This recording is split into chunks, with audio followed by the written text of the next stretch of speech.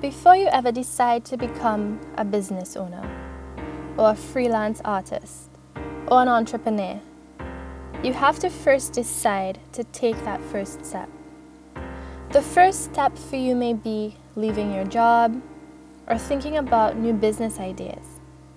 Whatever that initial action is, it is what separates the wolf from the sheep, the talkers from the doers, the fearful from the fearless, and the risk-averse from the risk-takers. Taking that first step is so important because it can propel you into a life full with opportunities you never imagined.